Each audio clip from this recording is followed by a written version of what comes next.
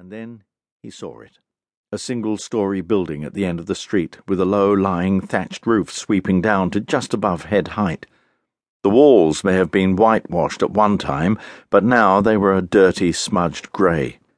A fitful yellow light shone through the small windows along the street-side wall, and a sign hung creaking in the wind over the low doorway. A seabird of some kind, crudely rendered. "Could be a heron," he said. He looked around curiously.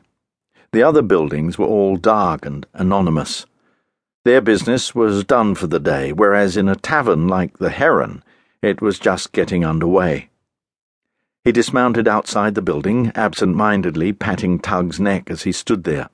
The little horse regarded the mean-looking tavern, then rolled an eye at his master. "Are you sure you want to go in there?" For a horse of few words, there were times when Tug could express himself with crystal clarity. Will smiled reassuringly at him. "I'll be fine. I'm a big boy now, you know." Tug snorted scornfully. He'd seen the small stable yard beside the inn, and he knew he'd be left there.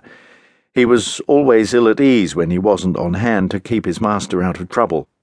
Will led him through the sagging gate into the stable yard. There was another horse and a tired old mule tethered there. Will didn't bother to tether Tug. He knew his horse would stay there until he returned. "Wait over there, you'll be out of the wind," he said, gesturing towards the far wall.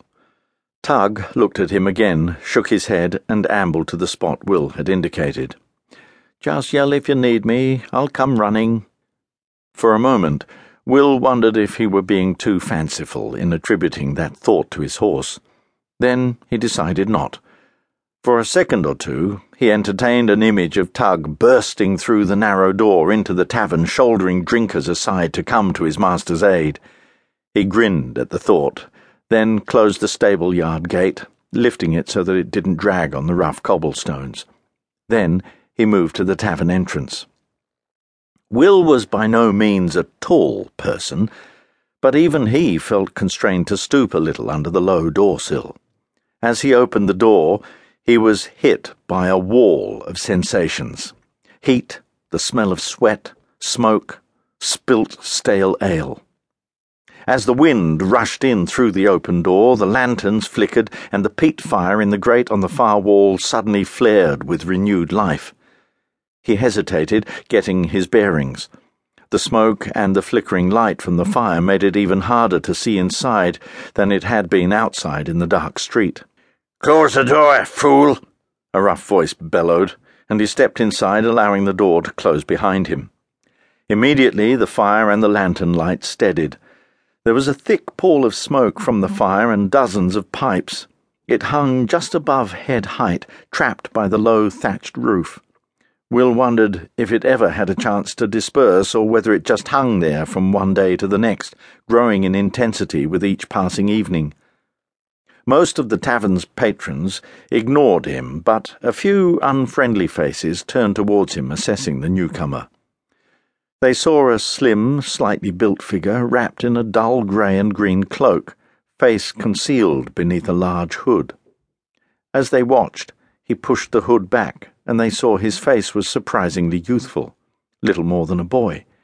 Then they took stock of the heavy Saxon knife at his belt, with a smaller knife mounted above it, and the massive longbow in his left hand. Over his shoulder they saw the feathered ends of more than a dozen arrows protruding from the quiver at his back. The stranger might look like a boy, but he carried a man's weapons, and he did so without any self-consciousness or show, as if he was completely familiar with them. He looked around the room, nodding to those who had turned to study him, but his gaze passed quickly over them, and it was apparent that he offered no threat, and these were men who were well used to gauging potential threats from newcomers. The slight air of tension that had gripped the tavern eased, and people went back to their drinking. Will, after a quick inspection of the room, saw no threat to himself and crossed to the rough bar, 3 heavy, rough-sawn planks laid across 2 massive casks.